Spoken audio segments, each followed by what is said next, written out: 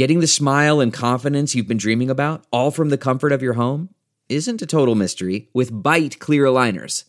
Just don't be surprised if all your friends start asking, "What's your secret?" Begin by ordering your at-home impression kit today for only $14.95. Byte clear aligners are doctor-directed and delivered to your door. Treatment costs thousands less than braces, plus they offer flexible financing, accept eligible insurance, and you can pay with your HSA FSA. Get 80% off your impression kit when you use code WONDERY at Byte.com. That's BYTE.com. Start your confidence journey today with Byte. Looking for a new high-end mascara without breaking the bank? The new L'Oreal Paris Panorama Mascara gives you a high-end lash look in a premium gold luxe packaging. It's all about panoramic volume and fully fanned-out lashes.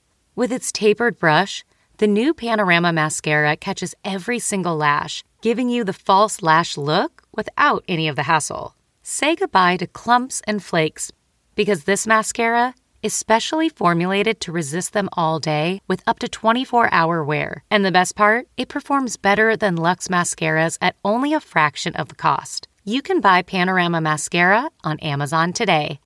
Power blackouts. They happen every year. But guess what, blackouts? You've met your match. Goal Zero is the leader in affordable generators and home backup systems. They offer a simple, easy solution for when power blackouts hit, so you can keep your home up and running using clean energy. Their systems power critical circuits in your home, which are terrible if they go out, like your freezer, lights, Wi-Fi, TV, and more, with clean power. No fuel, no fumes, no noise, no maintenance, unlike gas generators. Not to mention, Goal Zero is portable, so you can take your power on the go as needed for camping, tailgating, and more. And they offer a range of products and affordable price points to meet your needs. From power stations that can provide a half day's worth of power to solar generators and home backup systems that you can power for 1, 2, or 3 days. You can easily monitor and manage your power right from your phone with the Goal Zero app, and they offer best-in-class service with a U.S.-based service team that provides the highest level of technical and customer support. So make sure your power stays on with Goal Zero. Learn more at goalzero.com. Check out their affordable power stations, solar generators, and home backup systems today. Hi, everyone. Welcome to Dishing with Digest. I'm Stephanie Sloan, editorial director, here with Mara Levinsky, senior editor. Hi, everyone. Well, Mara, breaking news from Young and the Restless. All My Children fan favorite Eva LaRue has been hired to play Ray and Lola's mother and will first air at the end of June. I mean, I am so excited about this casting. Eva is great. And, you know, we really haven't seen her on soaps in years, and I think it's going to be an amazing fit. One of the things that I really love about Eva is that she really loves soaps. You know, she is one of those people who grew up watching them with her family and who has really maintained the close personal ties that she forged during her All My Children days. She kept watching the show after she wasn't on it anymore. She still mourns it. I just talked to her in December. And she has always been such a friend to this magazine, so cooperative and available. And she's just such a cool person, and I think we're going to be so lucky to have her back in the fold. Oh, I totally agree. And she looks fantastic. I mean, she has stopped time. So they are going to have to sell us a little on the idea that she could be Jordi Villasuso's mother. True. But I'm sure they will make it work, and I'm really looking forward to seeing what she does with the role. Now, speaking of Y&R, our cover story this week is with none other than Eric Braeden, who, of course, plays Victor Newman. And you spoke to him in his dressing room in Los Angeles, Mara. What can you tell us about what went on there? Well, first of all, I was a little intimidated, like rolling up to the CBS studio that day because I have never met him in person. You know, we've had some really wonderful phone conversations, but it's a little different than like sitting in the dressing room with Victor Newman face to face.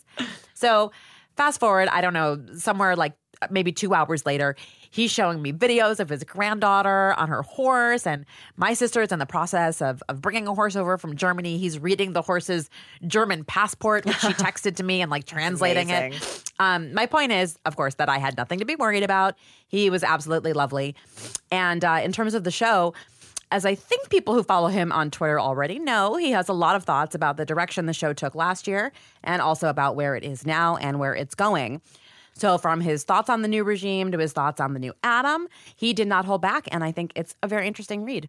Well, I can confirm that it certainly is. And I will tell you that no matter who I meet who watches Y&R, the first question they ask me is always about Victor Newman. I mean, Eric is legendary, Victor is legendary, and has shown no signs of waning in audience popularity, which I think says so much.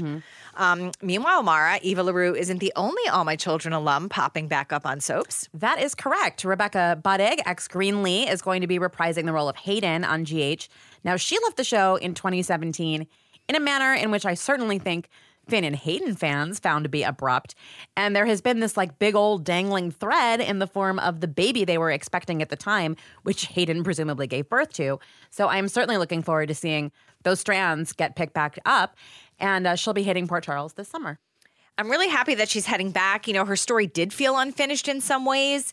And, we're kind of conditioned to seeing things play out over the course of months or even a year. But when someone isn't on the canvas anymore and their story is unfinished, there's something so much more frustrating about it. So I think the timing will be perfect. And I am so curious to see what will happen with Finn and Hayden and really what this means for him and Anna. Definitely. And then, yet another AMC alum, Elizabeth Hendrickson. She's already on Daytime as GH's Margot, but she popped up at the CBS Daytime Emmy after party, which prompted some speculation that she could be coming back to Y&R as Chloe. And I will say that their spokesperson was pretty cagey in responding about whether or not she'd be back and indicated that Chloe is known for her surprise visits, so we should stay tuned. It makes sense to bring her back with Greg Rickhart back on the canvas as Kevin. And actually, our guest today plays his on-screen brother, Michael. It's Christian LeBlanc, who started his career on As the World Turns, but is best known for his Genoa City run. Let's get him on the phone. Hi, Christian. Hey, good morning, guys. Thanks for joining us. Yes, Stephanie and Mara, you're here with Christian. Yes, no, I've heard wonderful things. I had to get on this bandwagon. Oh, well, we're so happy you did. Well, we are so excited to talk to you. We are going to take a walk down Christian LeBlanc memory lane. We're going to start with As the World Turns. So, first of all, tell us, had you auditioned for a soap prior to World Turns where you got your start playing Kirk McCall? I was waiting tables. at the Helmsley Palace, right behind Radio City Music Hall. I'd been in New York about a year. I'd gone to go look for a job in a hospital because that was what I had done. And out of college, I was medicine, pre-med. And I had gotten someone had found me at the pool at Tulane. Actually, the same photographer who found Don Diamont years after me actually launched him onto his career too. I didn't know that till both Don and I were on the same show. Don from Bold and Beautiful now. That's crazy. With Brad Carlton on a Y&R. So very bizarre. I mean, and didn't know years later, Cal Yee was the name of the photographer. And I had been waitlisted for school. So everyone else had gone to medical school, but we still swam I was a swimmer. I still swam at Tulane School in New Orleans. So, I on a lark to pay for medical school. Someone, like I said, that photographer hooked me up with a little agency in New Orleans at that time, had no SAG after nothing. Basement of her house in the uptown area. My agent, Aldi Dean, was a great Southern name. But that kind of took me up to New York on a lark, but still kind of took a leave of absence from the hospital. And I went to go to the hospital and, they talk about New York, but the best, I got such help just being new. And the personal director there said, "You're an actor now. You need your days. You need your days off." So he sent me to his roommate, who was the director of personnel at the Helmsley Palace, when Leona Helmsley was still around. And so I became a busboy. They wouldn't even let you be I'd never done it before, so I couldn't even be a waiter. And they were like, that was highbrow. I mean, the money in New York in the 80s. I mean, Frank Sinatra's birthday party. It looked like it was amazing to watch. Just you're in the heart of New York there, and it used to be the Versailles Room. It was amazing. But they gave me the cocktail stuff. No other actors, all young kids from Spanish Harlem helping their families out. So I was the only actor. So I was taking all the night shifts, and I would, I thought I had it made, but I auditioned. I got the little agent, and it was my first big gig. And it was the day they asked me to go ahead and be a waiter after a year. And these guys were wonderful. And I got the part, and I said, "No, I got another job." And it was As the World Turns. So, I mean, in those days, I had to check from my yeah, right? That's I crazy. you used to get I don't know what it is now. It was a diamond. I mean, to this day, when they had the Emmys in New York at Radio City Music Hall, we would walk to our after party, Young and the Restless. And I would always point to the locker entrance for the waits on the corner. As we walked by, I would have taken a left turn a few years before to go to be the busboy job. And we walked by it to the big fancy party. So all these women in gowns and men in tuxes walking by. And I would say, there's my friend. And, whenever my parents came to town to New York, all the busboy and waiter friends would treat them like gold up at the Villard House at the Helmsley, at the hotel. Wow. So, yeah. So that's the long story of that. So it was my first big. I got my SAG card from after years of being made fun of during the 80s and 70s, looking like Donny Osmond. There was a Donny Osmond lookalike. HBO back in those days was like a consumer channel. And there was a show called The Consumer Reports Presents The Smart Shopper Show. And people like Louise Lasser, big comedians, were going in there and doing takeoffs on commercial. So they remember there was an old Hawaiian Punch commercial for Donnie and Marie. And I got that, and that's how I got my SAG card. And that was just a little while before. And that's a big deal for an actor to get the SAG card, because you can't work unless you have a card, and you can't get a card unless you work. It's very weird. But they couldn't find many Donny Osmond look-alike, so and there you were. I got in. So wait, have you ever met Donny Osmond?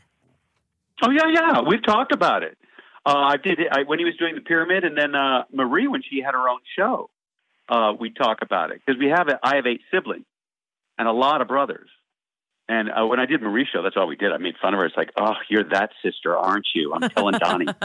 Yeah, I've got a great picture finally of me, Donnie, and actually Laura Lee was on the show at the time, Laura Lee Bell. And yeah. So it's weird years later to come full circle and then finally meet him and like be able to tell that story. We heard that you got the job at As the World Turns, but tell us what you remember about the actual audition. Oh, you know what? In those days, it was Betty Ray.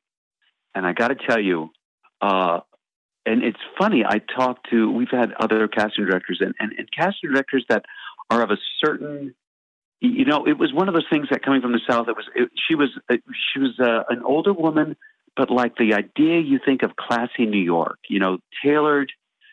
I mean, she went to work looking like someone out of one of those 50s magazines with those sleek suits. And I mean, it was just, I'm still looking at the tall buildings at that point still, and pointing out Broadway and taking those goofy pictures where, with your disposable camera, by the way. She was such an amazing, and she's a legend. She won a Lifetime Achievement at one of the Emmy Awards, legend in the industry, casting wise. And she was such an amazing actress. And the scene was me, Kirk, in jail, and my father just railing at me. And she had to play my father, this beautiful ladylike woman. And she parted my hair. I mean, she railed, and that made the audition. She was such a good actor, and such a lover of actors and that profession. I mean, and that made the entire difference. Because, I mean, at that point I had chutzpah. I was medicine in college. I had sung, but I had no inclination of being an actor at all. I had wanted to be a doctor. I had volunteered at hospitals and done any job I could get at hospitals since grammar school. I knew that's what I wanted. And so it was interesting. We went in there, and Robert Horton from Wagon Train was Whit McCall at that time, because Eileen Fulton had married everybody on the show, so they imported Robert. But Betsy von Furstenberg was taking Eileen's place for a while. Eileen had gone off to do projects. And so it was Betsy von Furstenberg, and they disliked each other, I remember.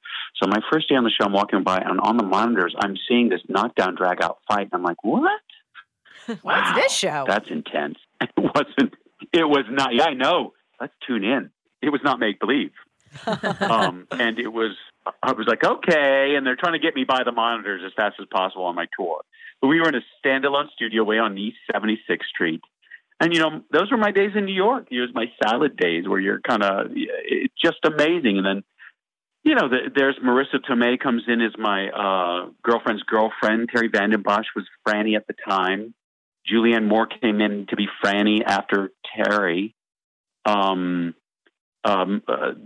Collin, Justin Dees were legends on that show. It was just amazing. And then Meg Ryan.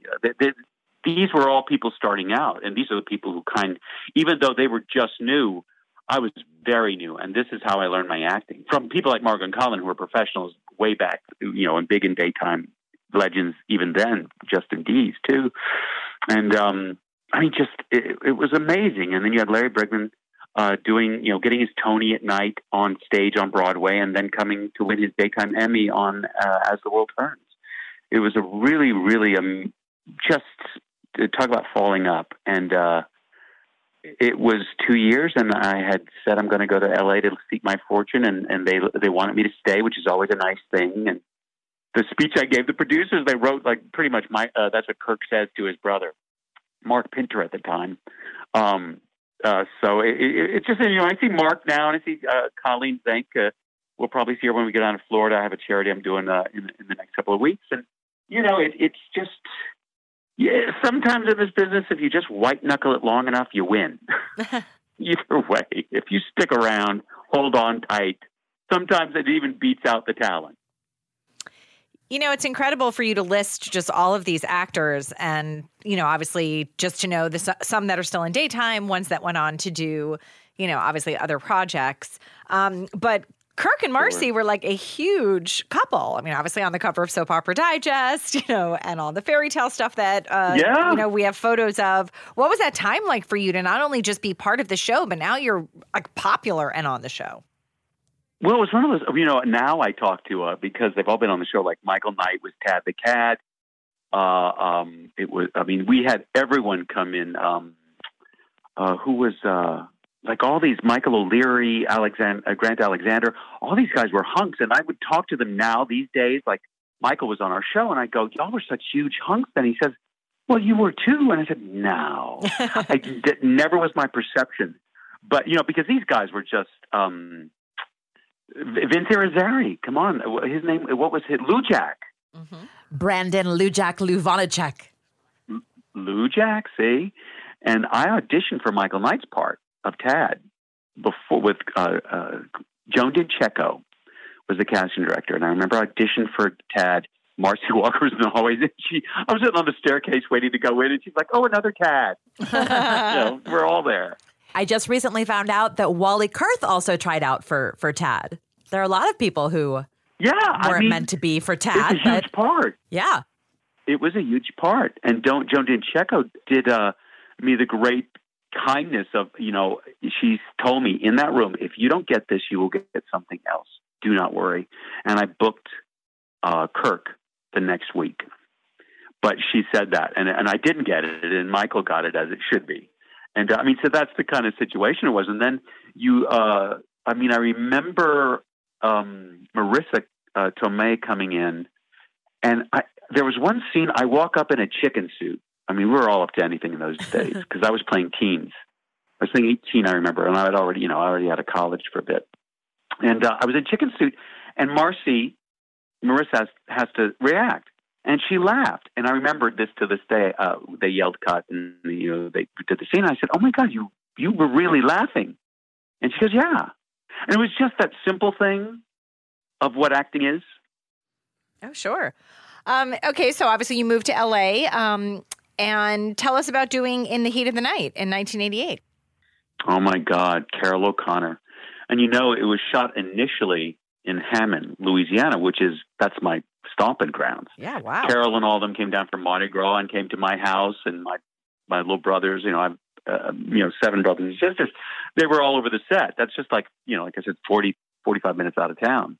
And it was awesome. It is a whole different, prime time, especially when, and I got billing, got co-star billing with Anne-Marie Johnson, and it was Howard Rollins in those days, and Carol O'Connor. That's Archie Bunker, which when you're on location and you're out in those woods, that's all the people watching on the street are yelling, Archie, Archie, Archie. It's so funny to have such a seminal character, and you forget that, Carol O'Connor was a Shakespearean actor. He goes back. He was not an overnight sensation. This man was actually middle-aged when he got that part. So it's Carroll O'Connor. It's like a force of nature. His son Hugh was in it. We were staying at what they called the Holly Dome. It was a very small town, Hammond, which had a pool. And that poor man would come, because that's one of those ones where all the rooms face the big courtyard with a pool. It was like, we'd walk out and there would be the cast in the pool. Maybe we had clothes on, maybe we didn't. It was just, that poor man had to, in the second season, he was like, I'm cracking the whip. But it was just one of those times. Again, magical. You're sitting there working with Howard Rollins and Carroll O'Connor, and what's his name from Blowout was the director. Do you know what I'm talking about? British, just legend. So I mean, all these people from Babyhood. You know their names at least. Mm-hmm. So yeah, it was Carroll O'Connor, and he was such an interesting man. Hugh, he really wanted to work with his son, and it was very clear that's why one of the main reasons he had done the series and stuff like that.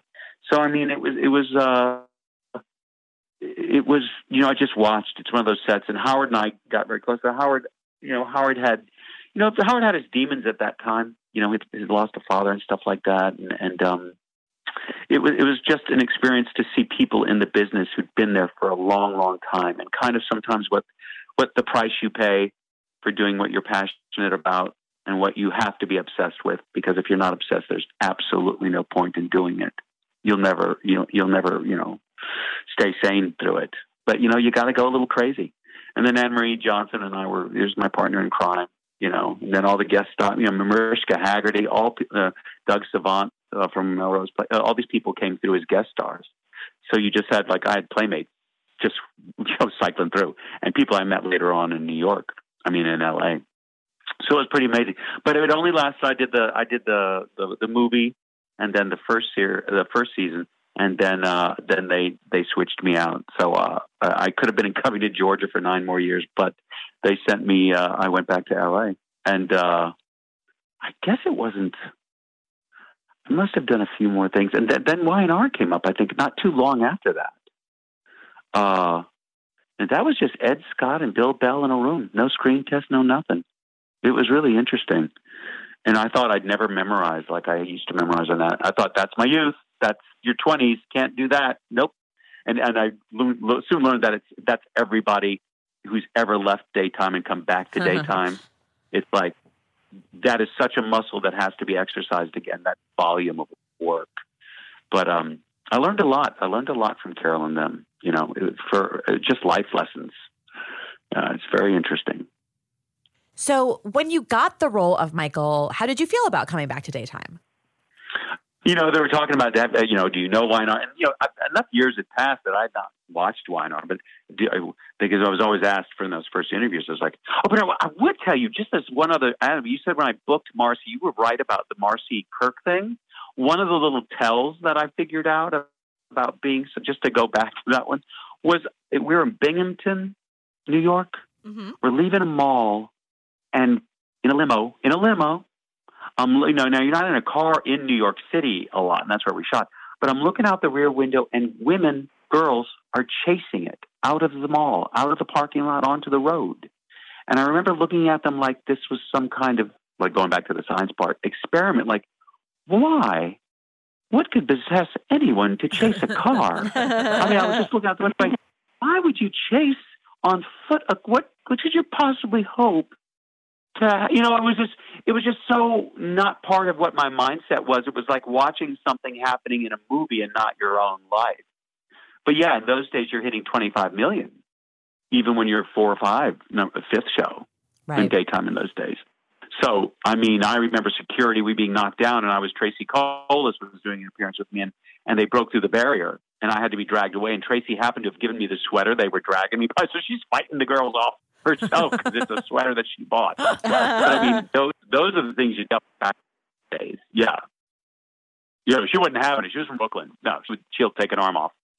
But anyway, coming back to Y&R and then coming back to daytime, it was wonderful. I mean, it was an audition, and it was actually the first bad guy role. You kind of quote unquote, they put that in there.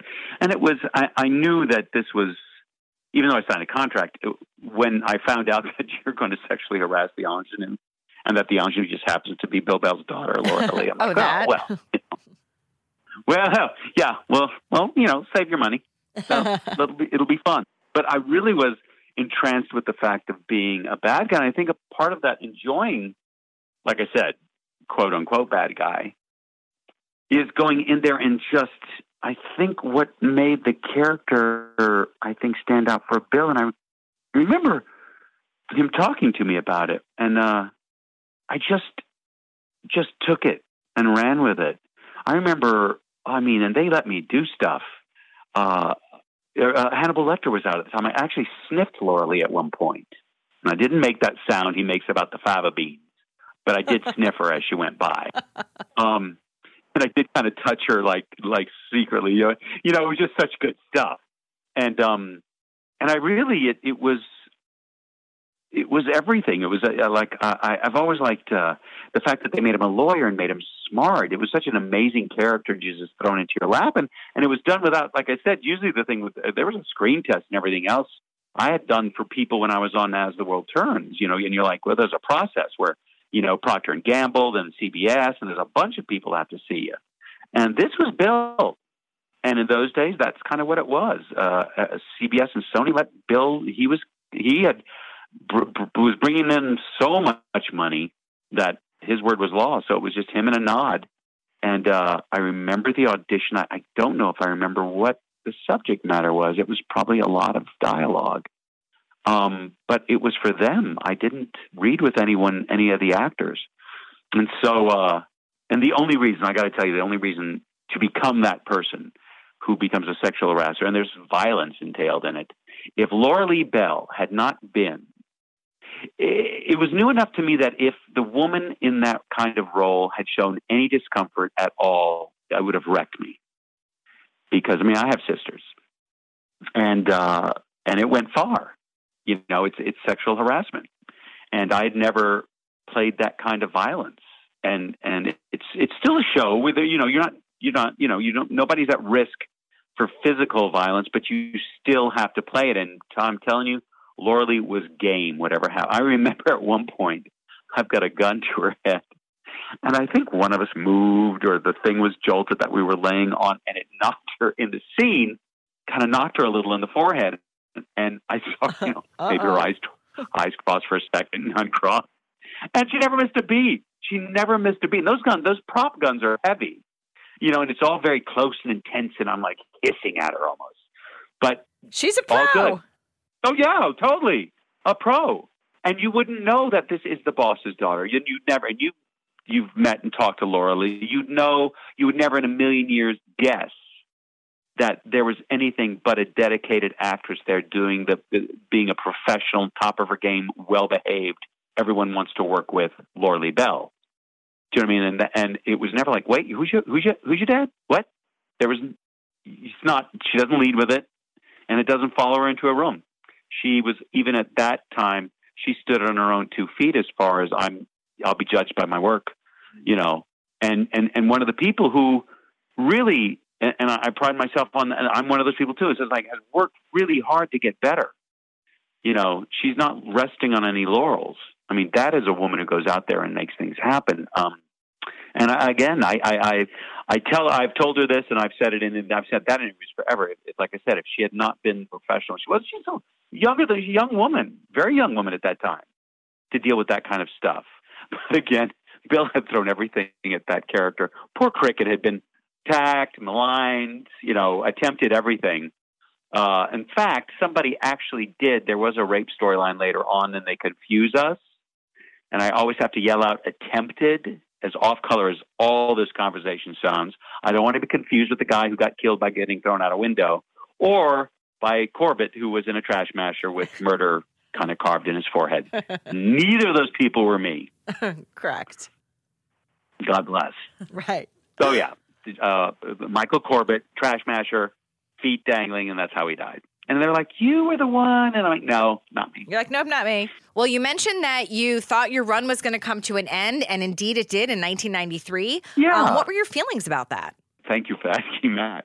I was the most loved fired actor ever. It's the same thing with In the Heat of the Night. All the people called, Carol called, but, they wanted to change the character. And actually you, Carol's son, wanted to expand the part. So, yeah, I had an experience of being, God, I cannot be more talented and unemployed, So both Bill and Lee at the end were saying, and they kept me around for the full 2 years. And a lot of that was like, I kept the beard from being in prison, and they were, I think, trying to figure out a way. But Bill sat me down and explained, you are so good at this that the fans will not buy you not being punished in some way. And he said, but I will call you. And I was like, that's lovely, because there are all sorts of ways to be let go, and that's a great one. There's some bad ones. And I was like, okay, but I wasn't going to wait by the phone. But both he and Lee could not have praised me more out the door. And I still have really good friends. Jennifer Johns, head of wardrobe, and so I went back to set every now and then. And every day. People, said hello. Yeah, I know, right? But it was like you did. I just made a point of like, these are still my friends, because you could really not go. It could kill you. But the life of an actor is not that. If you really want to last, it's then you lose all of your friends every show you go. And if you can make two great friends in your work, that's a lot. You have two great friends in life, that's a lot. But I went out there, and because I still had that scholastic kind of thing in my head, I was like, I think the oath in my head was like, it wasn't quite, I'll never be hungry again as God is my witness, but it was just as like, I will go out there and become so good that they will go past the L's next time and they will fire someone in the M's. So I asked all around, who's the best at? I went downtown to the Taper, to all the big theaters, and the name that kept popping up was Charles Nelson Reilly. And I went, Charles Nelson Reilly, Lidsville Charles Nelson Reilly? Are we kidding here? H.R. Puffin stuff, maybe? What? And he was an amazing teacher. And through Charles Nelson Reilly, if you remember who he was, like especially from Match Game, but you forget that he did the original. He did the original Hello, Dolly with Eileen Brennan. It was, this is history. But the most naturally funny man I'd ever met, but a genius teacher. And through him, I met everyone. Like, the Kardashians. You'd sit at a dinner table. Some of the students would come with them up to, this place up in Beverly Glen, over Bel Air. And then the celebrities that will walk past his table. And it was a little hole in the wall that people, I guess, liked. People who were famous loved to hide out in. And I would just sit there and watch everyone. Bob Newhart sit down and talk. Dom DeLuise, Burt Reynolds was his friend. And I got to know all these people. Alice Ghostley. And then finally Julie Harris, who the most, Tony-nominated woman ever. And eventually Julie came to me one day. We'd gotten to know each other really well. And she said, "Good morning, Mr. Feather." And we were sitting down at breakfast. And I was like, oh, she's rounded the bend. Who's that? And it was the lead in the play she was planning to do. So they did a revival of,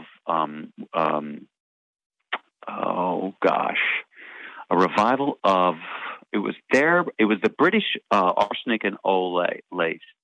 And it was going to be Laura Esterman, who's just been a hit on Broadway, Eileen Brennan, Carol Cook, Julie Harris, and me, and one of the other ladies from our class, and Charles Nelson Reilly directing, and we were starting in the Coconut Grove, and she gave me billing with her, starring. And I set the program, and I went from doing tiny little theaters on Melrose and Santa Monica to 2,000-seat house in Coconut Grove, and getting ready to go to Broadway. And I owe all that to being let go from The Young and the Restless, because Eileen Brennan was ad-libbing stuff to me upstage. It was like a Victorian period piece.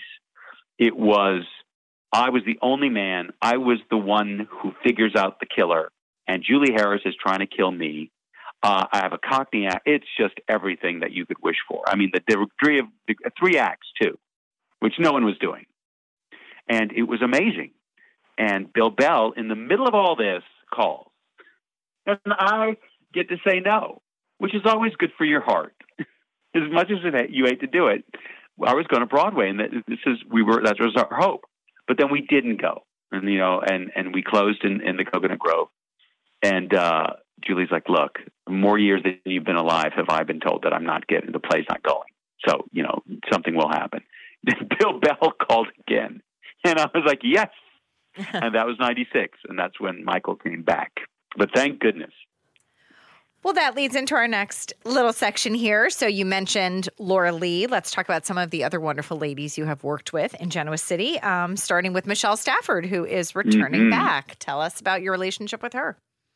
Well, we're good friends. I mean, we've been close since she came on for years.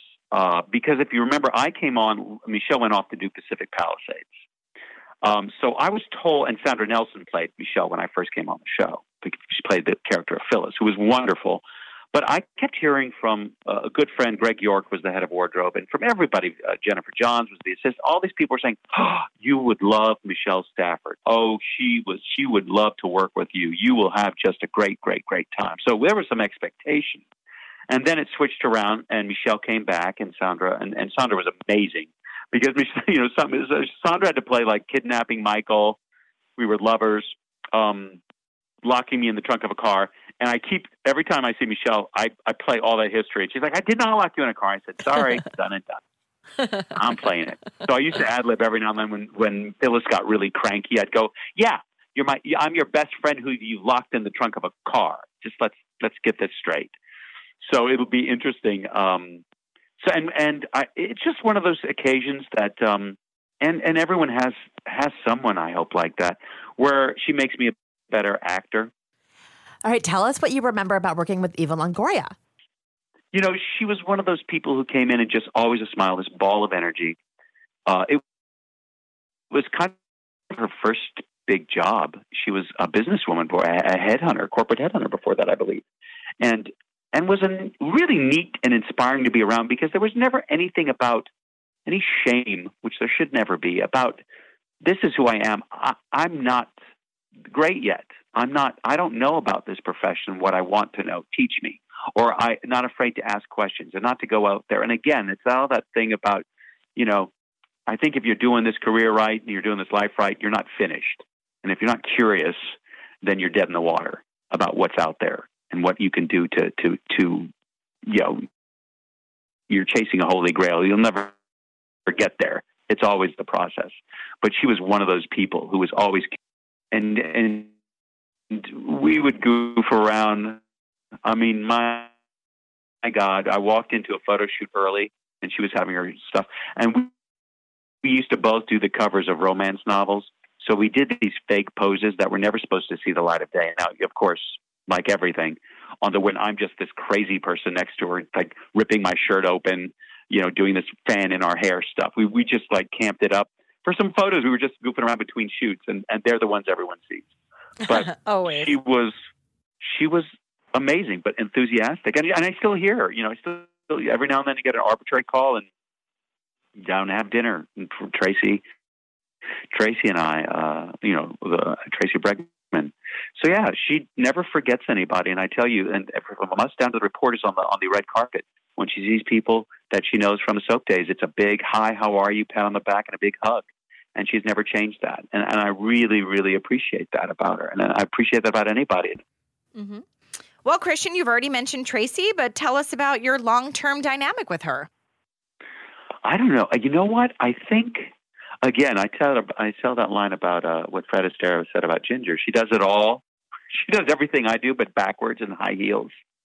And I got to say, they are high. She made fun of me just this week because she was in flats again. She came in like flip-flops. And I said, "Oh, my God, you're so spry. What are you doing? Like you're like a basketball player." Because I'm so used to helping her down long steps in a gown and like 90-inch heel. I have no idea how women do it.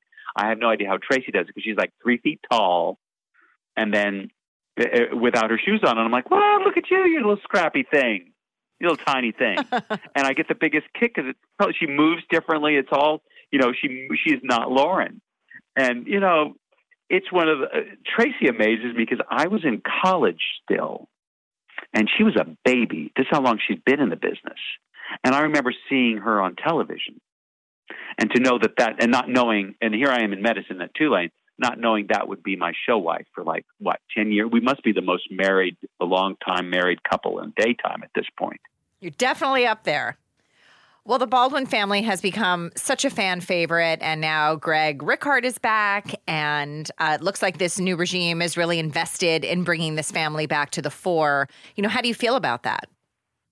Oh, it's wonderful. It's so interesting you ask, because just yesterday, we did tons. It was Greg and I, and the reaction on set and from the people, and they are just nailing the voices of Michael and Kevin. Do you know what I mean? Because you can, every now and then a viewer will watch, and they're the ones who will judge.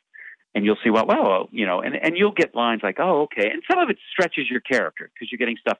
But these scenes are so seminal, Kevin and Michael. And those storylines have wandered, as they will, to Kevin's life with Chloe and other things.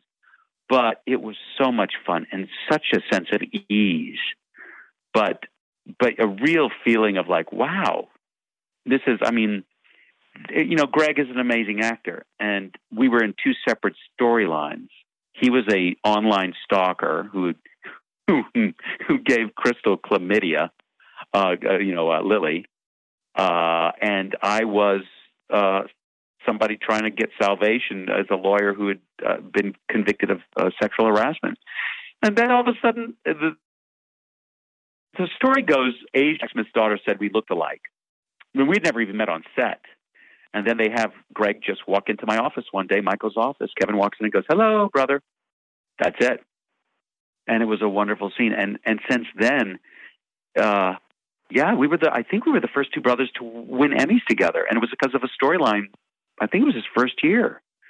Kevin being beaten and saving him. And Joan Van Art came in as the mother during all that. But, it's only you hit goals sometime, and there are people that you, like I explained with Michelle, that it is very interesting to make a family on a show. It doesn't always have to work out that you like the people or that you even that you meld. But I tell you, when Gloria and Kevin and Lauren and Michael are in the same room, it's seamless. We have such a ball. But like again, like you said, it's just yesterday. And I could cry thinking about it. It was it was so challenging in so many ways. The writing was so difficult, and Greg and I were in the trenches. I'm telling you, I think they're going to love it. But those writers and the directors, we had all the help we needed, the directors, and everyone was just kind of excited to see him again. And I hope it shows on screen. I certainly, we put some blood and sweat in there, and we're all working together. So because it's not only the old people. You have Mark Grossman coming in as the new Adam, which is the degree of difficulty is horrible because you're coming in replacing two popular people. And yet we're in that family. You come in and you're family right away because you have to, because it goes back to what we talked about with Tracy. You have to have their back. You have to have each other's back. It's way too fast and too difficult, and life's too short. And so is the time you have on set to not love the other person to death in the scene and do what they need and help them as they'll help you. Mm-hmm. And you have that on Y&R. Absolutely. There's definitely a lot of exciting stuff happening. And we want to thank you so much for joining us today. And we look forward to talking to you again. Oh, my pleasure. Thank you guys so much. It was a pleasure. I made me think of some things. My God. Right? It's been a while for us. Well, it was fun to hear your stories. Totally. Have a great day, Christian. We'll talk soon. Thanks so much. Bye-bye. Thank you so much for joining us. Thank you to Christian LeBlanc for being our guest. If you like this podcast, be sure to subscribe wherever you listen to podcasts. Please pick up a new issue on sale now and come back next week for another podcast.